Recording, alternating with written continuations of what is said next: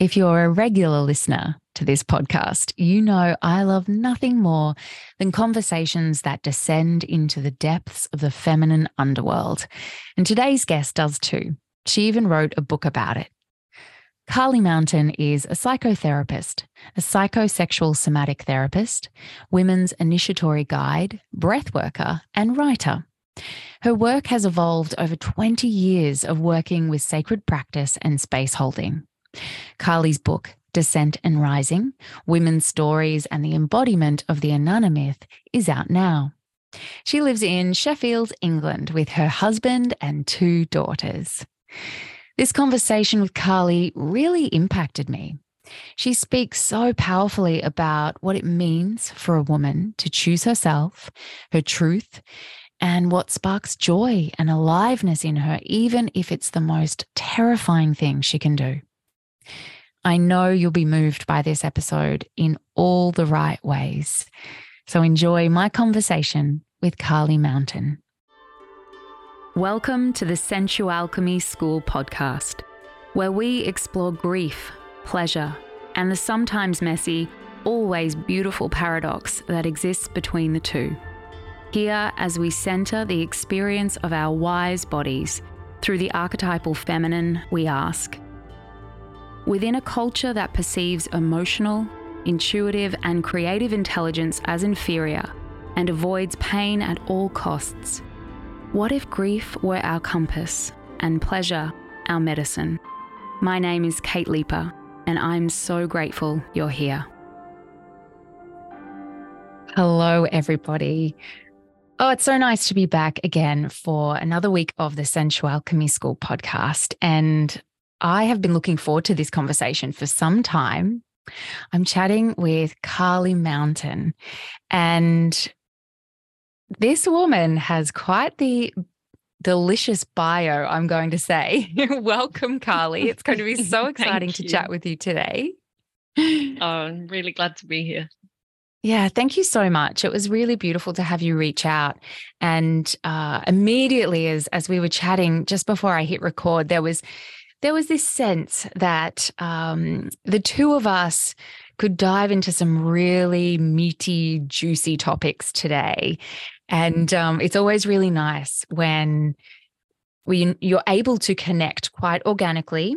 I know we have a few, we have some contacts out there, and your work feels so complementary to the work that I do with women. And so, Carly, we're going to go some places today, but before we do, my favorite thing to do is just to really support us to drop into our bodies and become even more present, even more available to whatever wants to come through.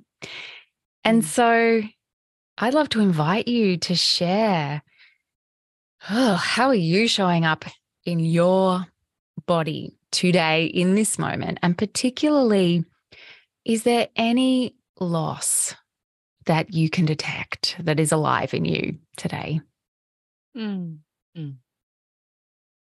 Yeah, thanks for that invitation. It's always so good to have the invitation to drop into the body. And I'm just in that my daughters are now 13 and 14. So they're both young women, and I'm in perimenopause.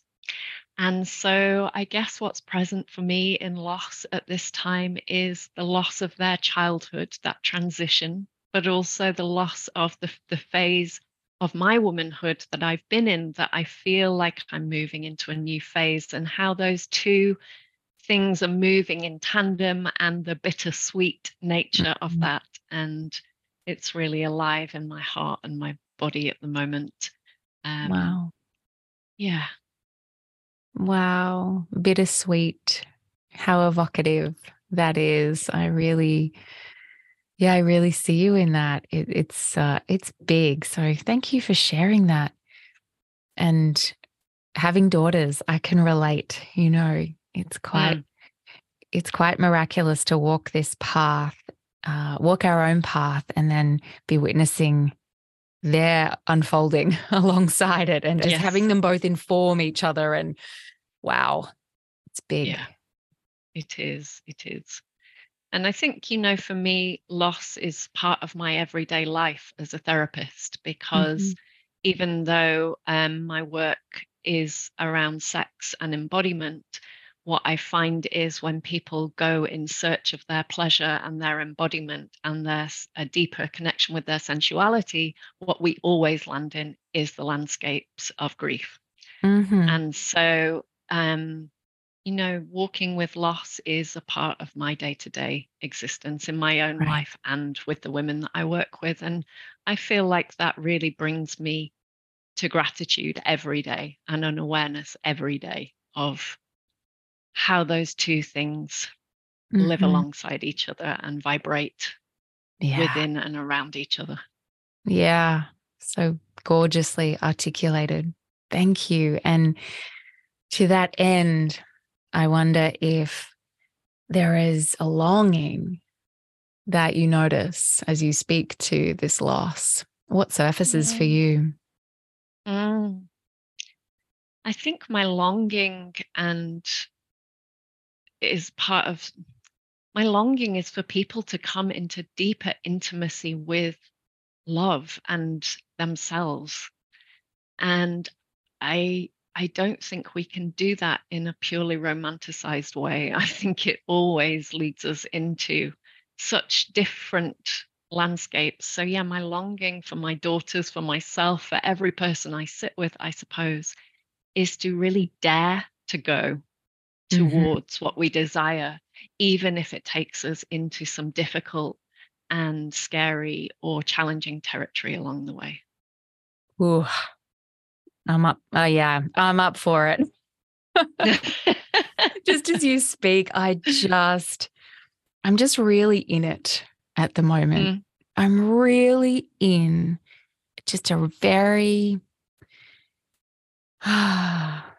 it is somewhat, I mean, there are dark night of the soul aspects to it. And absolutely, I've been waiting the underworld for some time, and I kind of will poke my head back up and then whoop, nope. And it just feels like it's almost like being in a washing machine at the moment. But there is a mm, lot of just what you shared then. I felt that into my bone marrow. And it's almost when you said the word dare, it's just immediately this.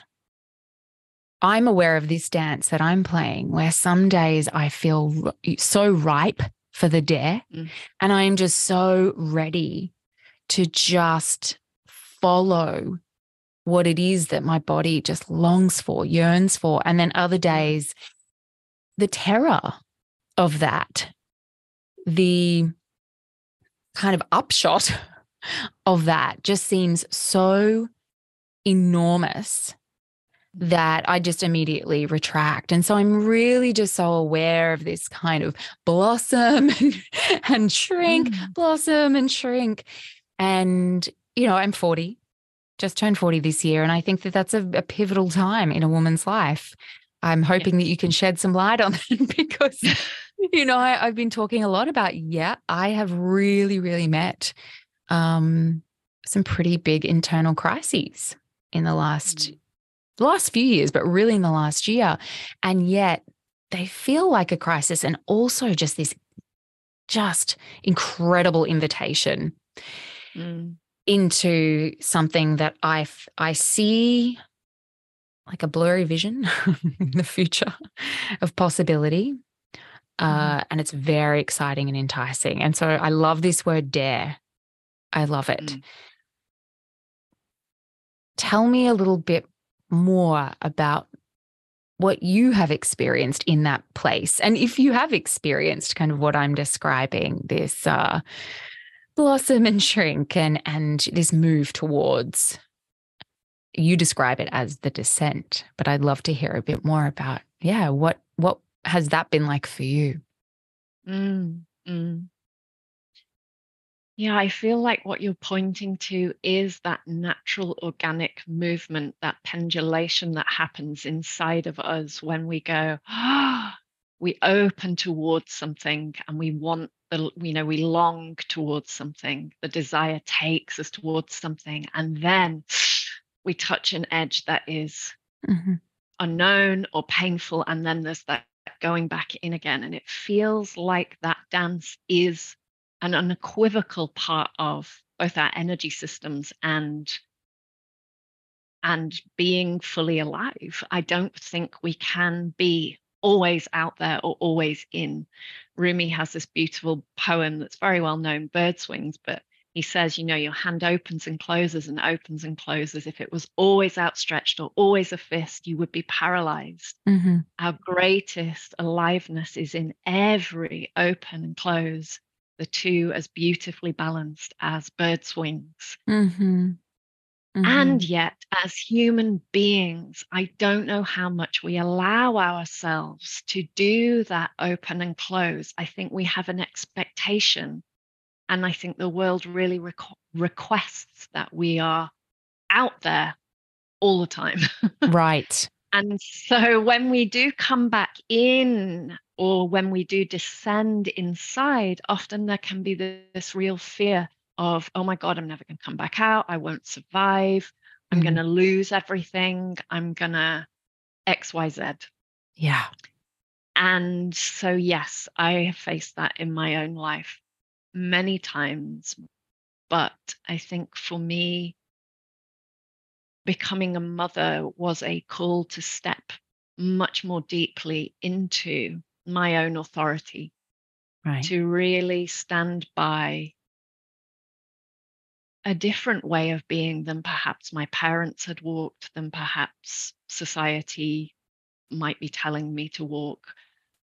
Um, what were the things that I'd interjected in my life unknowingly that I'd taken on that now needed to be sloughed off. And so after having my girls, I would say it wasn't immediate. Um, but I think that was one of the things that set me off on this path. Mhm. Um, and then, yeah, and so then I lost my grandma, which was a really big loss for me. And then there was an ending of a relationship with someone that was very, very dear to me.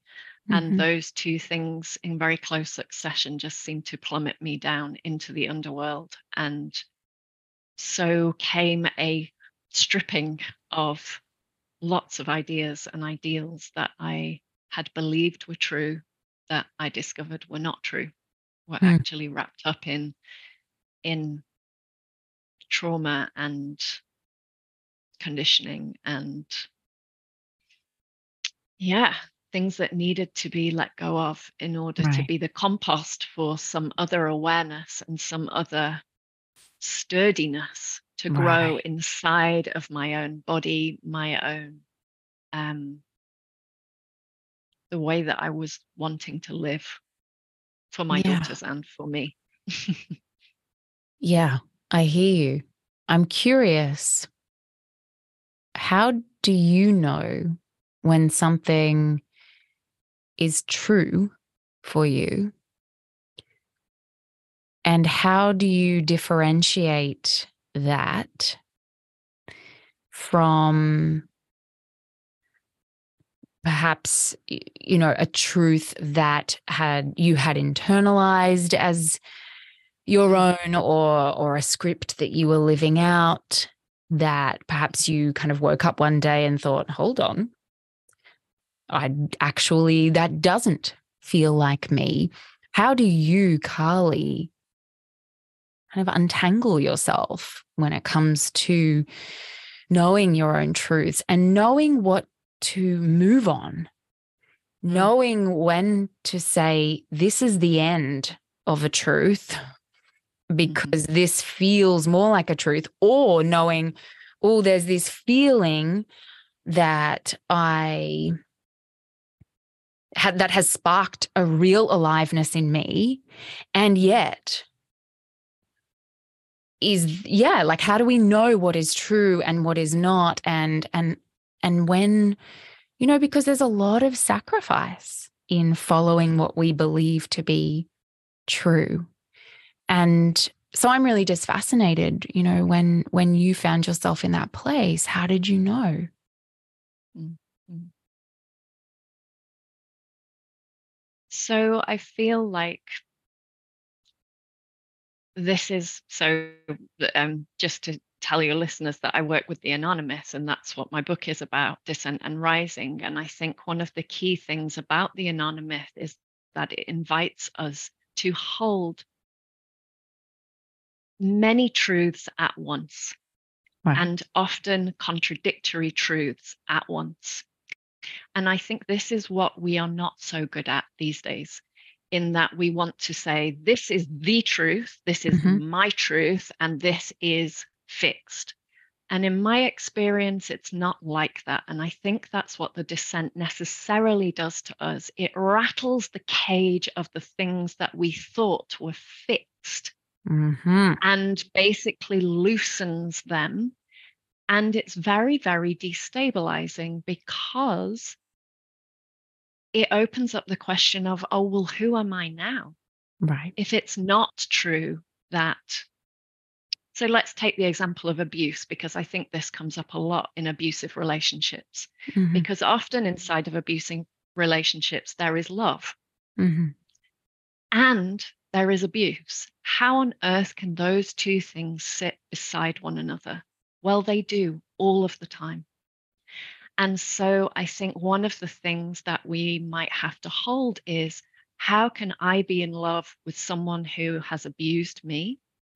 And how is it true that someone who abuses me may be very loving towards me, but has also done things in that relationship that really hurt me? How do I consolidate those truths? And how do I not damn the love? How do I not get rid of everything and make everything dark in that relationship? How do I hold this complexity Mm-hmm. inside of the body of my experience and not try to obliterate or get over that complexity? Right. And so I think that the truth has movement. I don't think it's fixed. And that's what Inanna asks. She asks us, the descent asks us to allow movement inside of what's true moment by moment. So I might be able to say to you, I'm in deep loss in this moment. And in 10 minutes more time, I might be experiencing a major joy. How is that true? Well, it is. Yeah. So I feel like, so how do we know? Because we feel it in that moment, but does it mean it will last, that knowing will last forever? No, it Right. doesn't. And we have And to be so, prepared for that. yeah, and Yeah. how do we be tactile to that? Mm. Because that is to be present, in my opinion and my experience, but it's a much more vulnerable place to be, because what was our truth might have to shapeshift quite quickly. Yeah. Yeah. Wow. And everything that you're saying, it lands with me just so beautifully, this idea of holding truths and having multiple truths and allowing them to coexist and finding, being in relationship to the paradox. I mean, this is what essentially I do with the grief and pleasure work. And Yes. when you speak about it in relationship to truth, there is, it's so risky, isn't it? It's like, and I think this is the thing that terrifies us is, it's like, in theory, yes, there are multiple truths. And then if I act on one, Yes. the challenge is being in that movement, as you say, and allowing that movement to continue to take you to that next place, knowing that even if perhaps you followed a truth that felt so wildly right and then all of a sudden it wasn't, well, that's going to move as well. That's going to continue to move and shapeshift. And so it is this ride of trust. Yes. And it really, in my experience, we cannot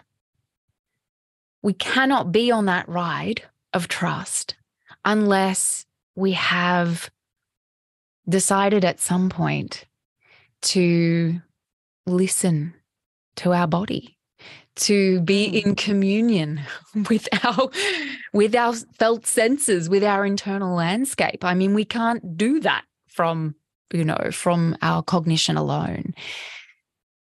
No, and if I can just interject, because something's Please. coming up really strongly out of what you're saying, that we have to be, what I think I hear you saying is we have to be willing to make mistakes. It has to be messy. It has to be a holy mess. And actually, what I love is that in the Adam and Eve story, in one of the original Gospels, it actually says that the moment when Eve eats the apple, and let's call that the apple of self-knowledge, the moment she takes that bite, it was called a felix culpa, which actually translates to a happy sin. And it was born out of this teaching that actually we have to be willing to make mistakes in order to come to maturity. And in a sense, I feel like those things that we're compelled to do, especially when we're compelled from an embodied place, yes, they might hold mistakes inside of them, but also they always, I've found, hold so much learning. And that's how I've grown. And that's how I continue to grow, by, in inverted commas, getting it wrong. So in a sense, we've got to still take the bite of the apple. Otherwise, we're not fully alive, right? I mean, oh, can I put that in quotation marks? And I probably will. We've just got to take the bite of the apple. Otherwise, we are not fully alive. Oh, I mean, just letting that land is like, I can feel my entire system respond to that with both just this anticipation and also, that fear of the unknown. And that is how we know we're alive. And there is so much beauty in that. And yeah, you just describe it so, so wonderfully. And I think that's a really a perfect segue into just deepening a little bit into your book, as you have mentioned, Descent and Rising, Women's Stories and the Embodiment of the Inanna Myth. And I just want to read a little passage here from your website, because it's just so rich and evocative. The heroine's journey is an erotic, mystical initiation that revivifies our place in the shape of things. The fodder of our descents provides the compost from which the richest fruits of our lives can grow. If only we can turn towards our pain and let it work in us. Right. So you are a woman of my heart, Carly, already.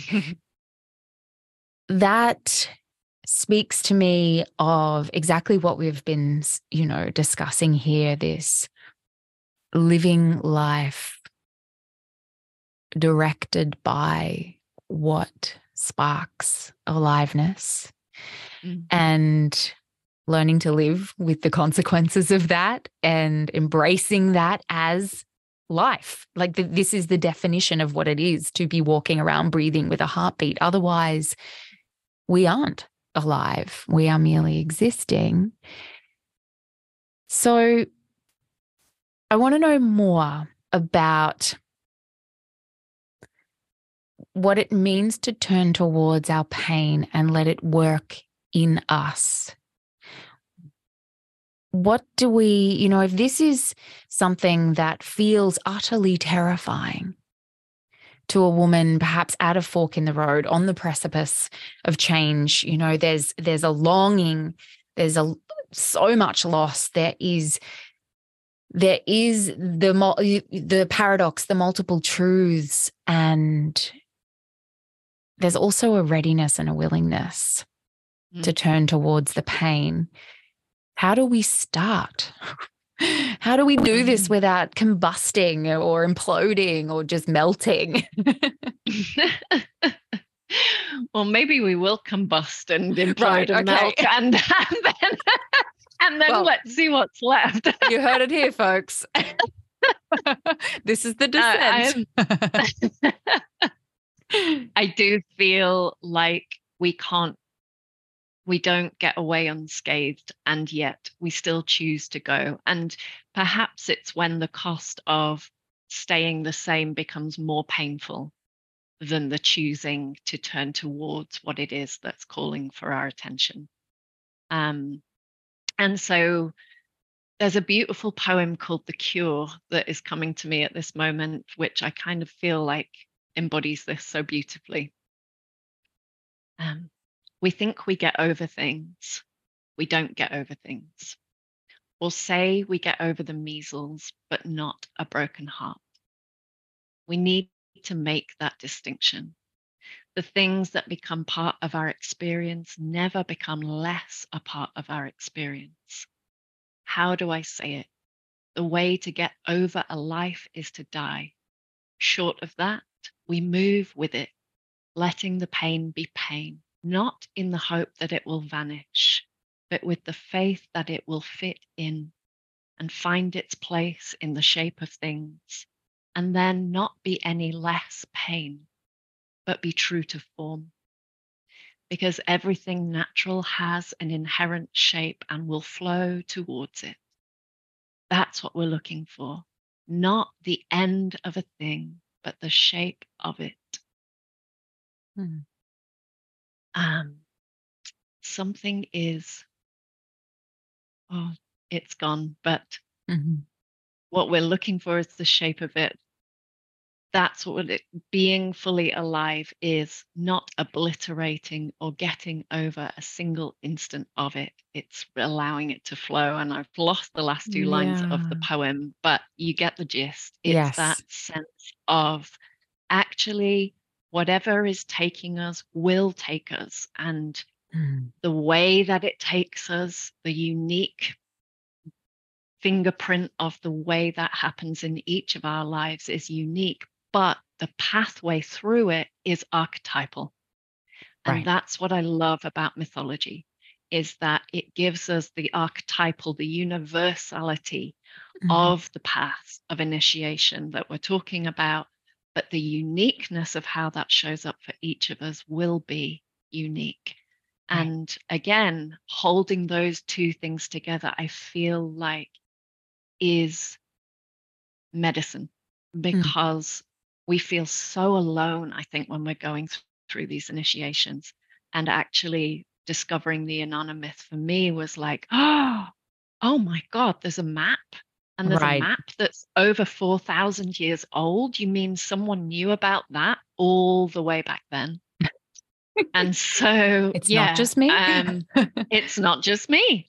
Yeah. And so it's asking us, now I've got the last line of the poem, wisdom is seeing the shape of your life without obliterating or getting over a single instant of it. And this is what the descent asks. It asks us to flow down into the embodied shape of our life, our body, our experience, and not obliterate any of it, but be with it all, turn towards it all, feel what hasn't been felt, feel what we've been exiling, pushing away, trying to get over, and just hear it, feel it again. Yeah. And then it shows us the way. It shows us the way forward. All we have to really do is listen. The myth starts with Inanna opened her ear to the great below. It's like we just have to listen to what's below the busyness of our life. Yeah. Yeah.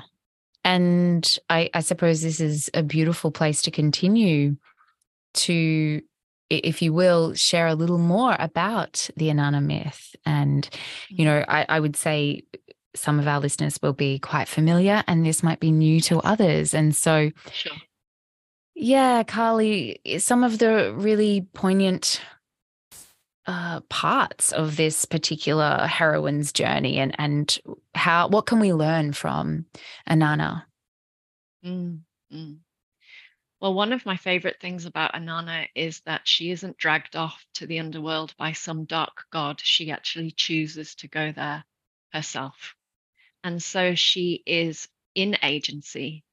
And I think how this translates into our real lives might be, yes, things happen. that are out of our control that are often the catalyst for our descent. But how we choose to be with that is where we are in agency. So it's both surrender and agency at the same time. And that's what Inanna embodies that is slightly different than, say, Persephone, who's dragged down there by Hades, for example. And she goes down to the underworld to be reunited with her sister Ereshkigal, who's queen of the underworld. And what I love about this is, again, that it's the feminine going to be with the dark feminine. And so there is embodiment inside of that I think, particularly for women, is really alive.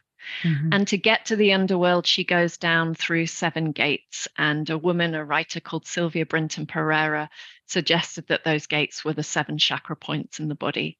And so we move down from the crown to the third eye, to the throat, to the heart, to the solar plexus, to the womb and pelvis, all the way down to the vulva and the roots. And so it is an embodied descent. It can't be done with our heads. That's a key teaching. Mm-hmm. And it is a going down into the dark, into the unknown, to discover what has been in exile. Ereshkigal is in exile, and she is both enraged, she is ostracized, she is wild, she is in pain. And so how does Ereshkigal, as an embodiment of us, some aspect of us, who is she? How is she? What does she feel like? And so Inanna goes down to meet her, but unfortunately, when she meets her, Ereshkigal's rage rises up, and basically she stakes Inanna and leaves her on a hook to die in the underworld. Mm-hmm. And what I missed that was really key about that is that as she goes down through these 7 chakra points, each one, something is removed. She's stripped on the way down into the underworld. Yeah. So these are the identities that we have to shed, the roles, the ideas about ourselves, perhaps some relationships. A lot of relational change, I think, happens. And then something dies. Something dies in the bottom of the underworld. But inside of that death, there is also a composting that then leads to new life to appear. So immediately after Ereshkigal stakes Inanna, she starts to make birthing sounds and starts to feel her body. She moans. She's like, oh, my neck. Oh, my heart. Oh, my back. You know, she's feeling her pain finally. Mm-hmm. And so, yeah, meanwhile, above ground, Ninshaba, Inanna's handmaiden, who is like her witness. It's like our prefrontal cortex that kind of stays above ground and stays online while this deep embodied process is happening. She's been banging the drum and going for help, and the sky gods have said, no way, my daughter's gone down there, sod her. She's broken the rules. She can stay down there. That's their vibe. And so she runs to Enki as a final last-ditch attempt. And Enki is a soulful sky god. He's a gardener. He's not afraid to get his hands dirty. He's in contact with that deep, earthy, feminine part of himself. Right. And he pulls the dirt out from underneath his fingernails and makes these 2 little creatures. And he says to them, go to the underworld like flies. Ereshkigal will be birthing. Empathize with her is basically what he says. And they do. They go down there. So as she's moaning, they say, oh, your heart, oh, they give her empathy. Mm-hmm. And I think this is how we can alchemize our grief, is that actually when we have a witness, when we be that witness, a story, a poem, a person, a group of, a course, it helps us to alchemize that pain back into the flow of life again. Yes. And that's what happens in the story. She says, who are you moaning and groaning with me? She's been alone. She hasn't had any empathy. She hasn't had any care. And she says, I'll give you a gift. And they say, we only want the corpse of Inanna. And so she gives them the food of life, the water of life. And Inanna rises. And so begins the rising, which is a whole other part of the story. Yes. But as we rise, I think that's the new life that can come when we really do tend to our grief. when we really do tend to our pain and dare to meet with it, even though it's painful. After the pain, something else emerges. And so I think it's such a, though the fact the story holds the darkness and this potential of new life is so honest, and it holds the hopelessness and the hope together. Right. Yeah, it really is just such a powerful myth. And no matter how many times I hear it, it just reverberates through my cells, and something else kind of stands out for me. Yes. And I think that's what happens, right? Yeah, you're in another point in the journey. If this is, if you're in the descent, or you're experiencing this kind of contraction and little bit of a blossom and then back, and it's like, okay, what else needs to go? What am I hanging on to, desperately trying to either mold into something else to meet me, or fix or change, or just because it is synonymous with who you have always been.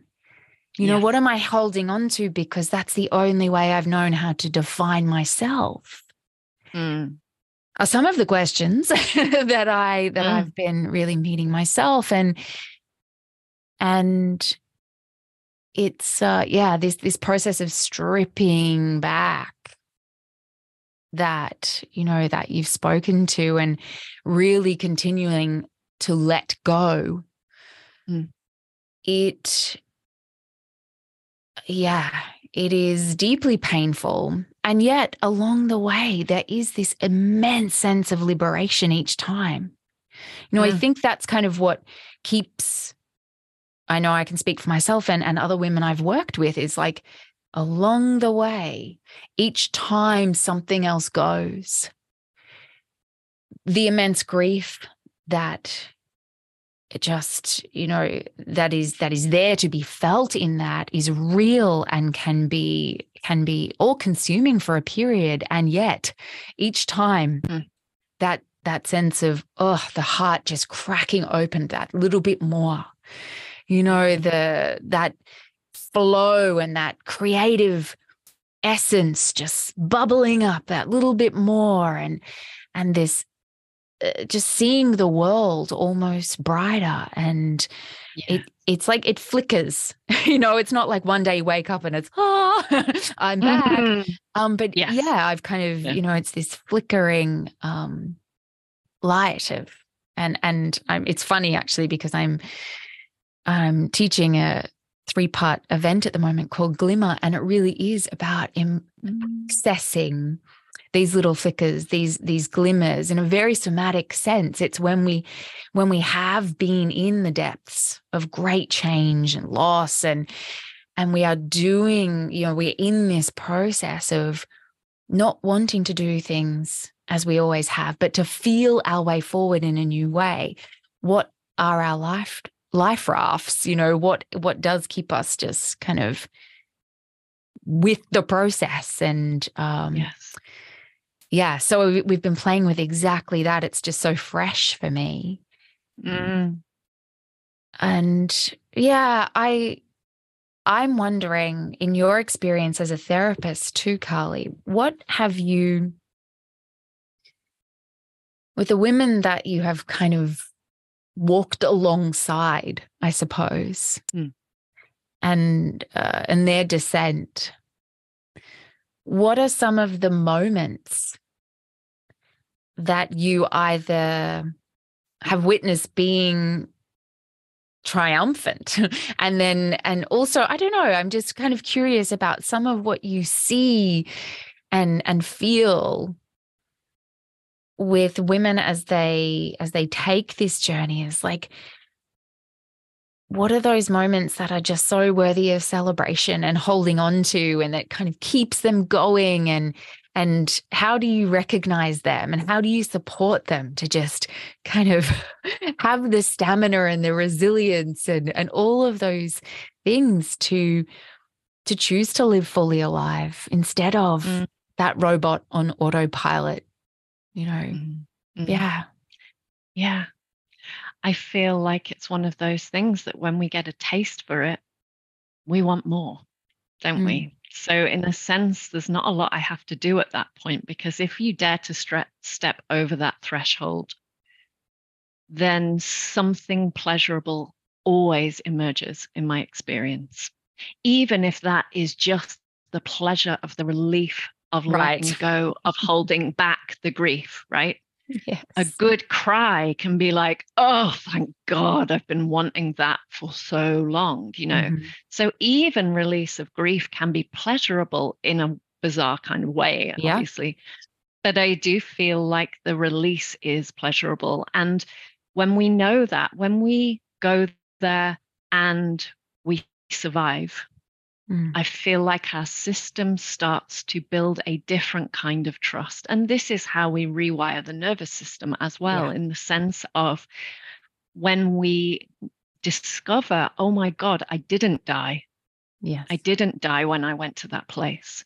Part of me might have died. Something died. Something got composted. But actually, I'm still breathing in and out.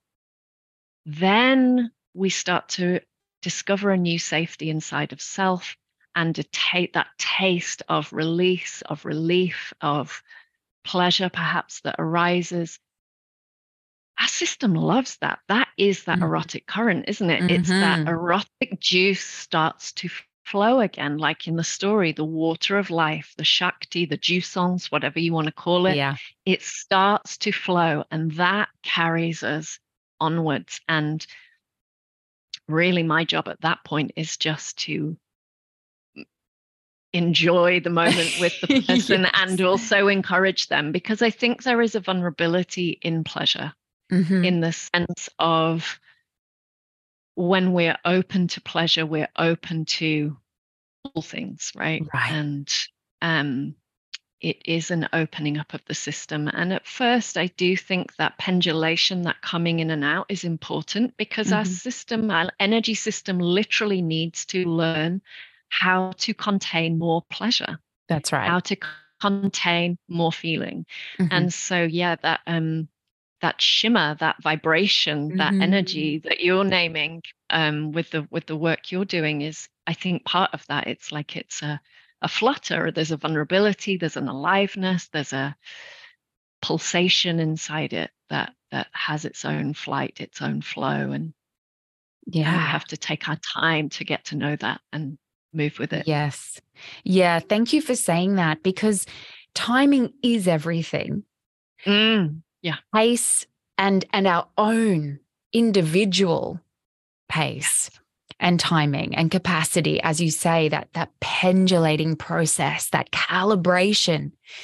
There is often this, I wonder if you have experienced this, but with my clients and personally, once we land in this place of a truth, whether or not that be, you know, an ebb or a flow or how long that lasts, but when we land in this place of knowing, sometimes there can be this sense, and I think that, you know, the way that we are conditioned in Western overculture as well is to kind of see what we want and go for it, right? There's that, boom, okay, now I know, therefore I must take these 10 steps to get there. And I mean, it's just, that is not how it works. It would be very lovely if we could just write a nice strategic process for this descent and for traversing the underworld and rising again. That would be beautiful. And also it would be wrong, because that isn't the way that it works. And so I think it is so pertinent to really emphasize that once we have that spark, we feel that glimmer, we access this pulse, this current, and it intrigues us. And all of a sudden we have that lens of curiosity kind of propelling us gently forward, that is to be honored. That is just to be really gently tended to, because it's precious. It is so precious. And so where there might be this drive to be like, right, I'm just going to blow up my life and because I want that, or I'm going to hide forever because that's terrifying. There is that middle ground, or there is that deeply personal timing, pace, the qualities that we need to access within ourselves that really inform, okay, how can I really honor this process as sacred and take my time and walk with others who get me and feel me and who I trust to reflect that back to me. And as you mentioned before, the body will begin to show you what is next if we do that. Definitely. And I feel like something that my teacher, Kim Rosen, she gave me a nugget many times on my own descent and rising, where that urgency that you're naming, the one that's like, I'm going to go and do that now, I have to do it now. She gave me a really helpful nugget, and that was, if there is a strong urgency inside, like an impulse that is like, it's life or death if I don't do it now. She said, be suspicious about that. Right. Because she said it's often coming out of an old trauma response. And so she said, if ever it feels urgent, life or death, to do something, pause. Because actually, underneath that urgency, there's some vulnerability that we're often muscling over. And it's not that there's not an impetus inside the urgencies inside of us, but to take enough time to get really curious about what feels like it's going to be the end of the world if I don't act on this now, I think can be a really useful thing as we rise, because the urgency to either completely retract and go in and never come out again, or the one where we go flat out, both of them are coming out of some old wound, in my experience. And I think what our rising teaches us is, how do I resource myself? What needs to be sacrificed? Where do I need to pause? How do I do this at a tempo that is truly what right for me now, rather than being in this boom and bust kind of hyper. And it's like that process of integration of rising is so delicate, as you name. And I think that's why it's, Kim was my ninshaba on this journey. She was my witness, and she had so much, she offered me so much holding that was invaluable. So I think it can be really good to surround yourself with people who can go, why don't we have a cup of tea over that one? Right. And just take a breath for a moment and see, because solidarity is so important as we rise. It's full of juice, and it's really vulnerable, isn't it? It's really is. It really is. And we can shelf that so often. And you mentioned before this sense of, and we were talking about this loneliness, or believing that it's just you going through this. Yes. And we can so quickly discount moving towards, connecting with others, whether or not that be because it is so vulnerable, it is frightening, or just because we're aware that, that's taking energy that maybe I don't have, and I'm just going to keep doing my thing here. I'm just going to keep ruminating, and I'm just going to put one foot in front of the other. And the sheer relief that is available when we are held by others who have that capacity to hold us is phenomenal. And we have to actually practice that. We have to practice prioritizing, putting ourselves in those positions, or at least surrounding ourselves by people who can recognize when we need to be held. And that's no easy feat. that is not an easy thing to do. And we can start by just kind of one person. Who do we trust? But the medicine available in just, in just having that person to say, shall we pause together? Shall we sit here and breathe together before you make this decision, before you leap, before you jump? Let's just be, is absolutely priceless in my experience. And just the gift of being able to offer that for others as well, it's pretty amazing. Yeah, I think I was born with a really strong self-sufficiency gene. And so my tendency is to be like, yes, it's fine, I can do it, da, da, da. And actually it's really tempting as we rise sometimes to think, yes, if I'm being responsible, I'm da, da, da. But actually one of my main learnings of rising has been to ask for support when I need it. Yeah. And recognize that that is actually part of my strength, is to say, I really need some help with this, or I really need you to sit with me in this.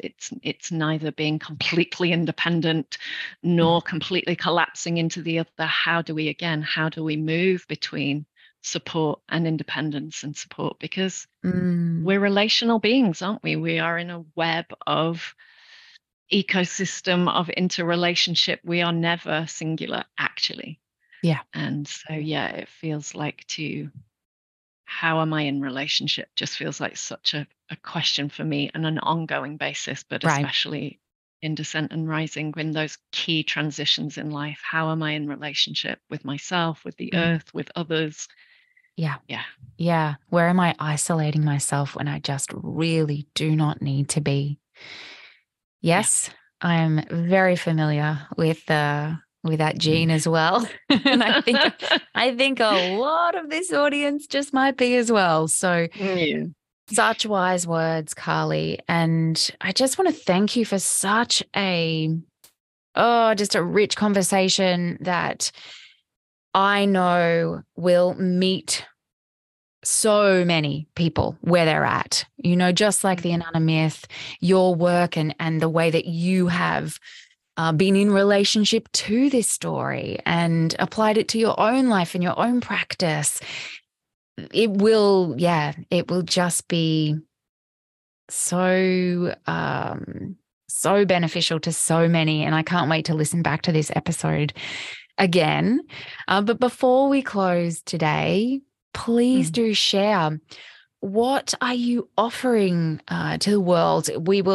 I will absolutely include the show notes, a link to purchase your book, which I'm going to be getting stuck into right away.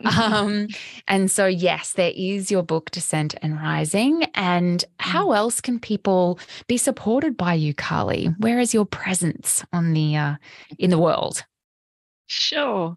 So, as part of the launch of the book, I held an online retreat where I had 8 wonderful guests come, and we had conversations about the heroine's journey and Descent and Rising. And those are still available on my website, and they're part of ongoing conversations as well. So there will be new ones. So all you need to do is go to carlymountain.com and sign up there, and you get access to those. And they're such a great resource because they really do. Well, the feedback I've had is that they've really supported and are a great resource to go with the book.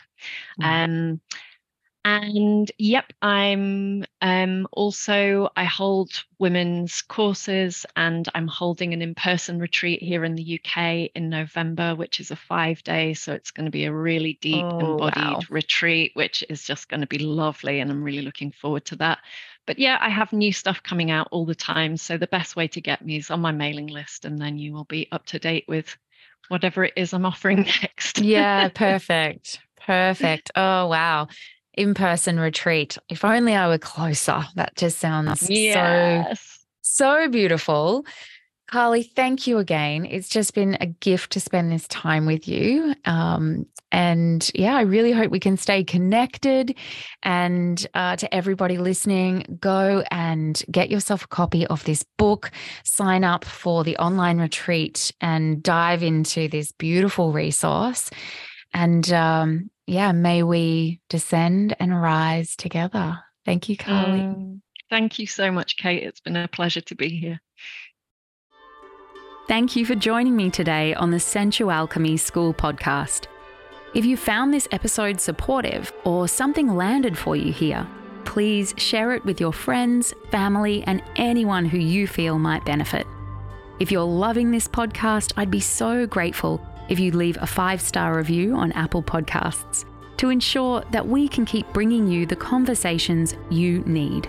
And if you want to connect, please find me at kateleeper.com or over on Instagram at kate.leeper. I'd love to hear from you.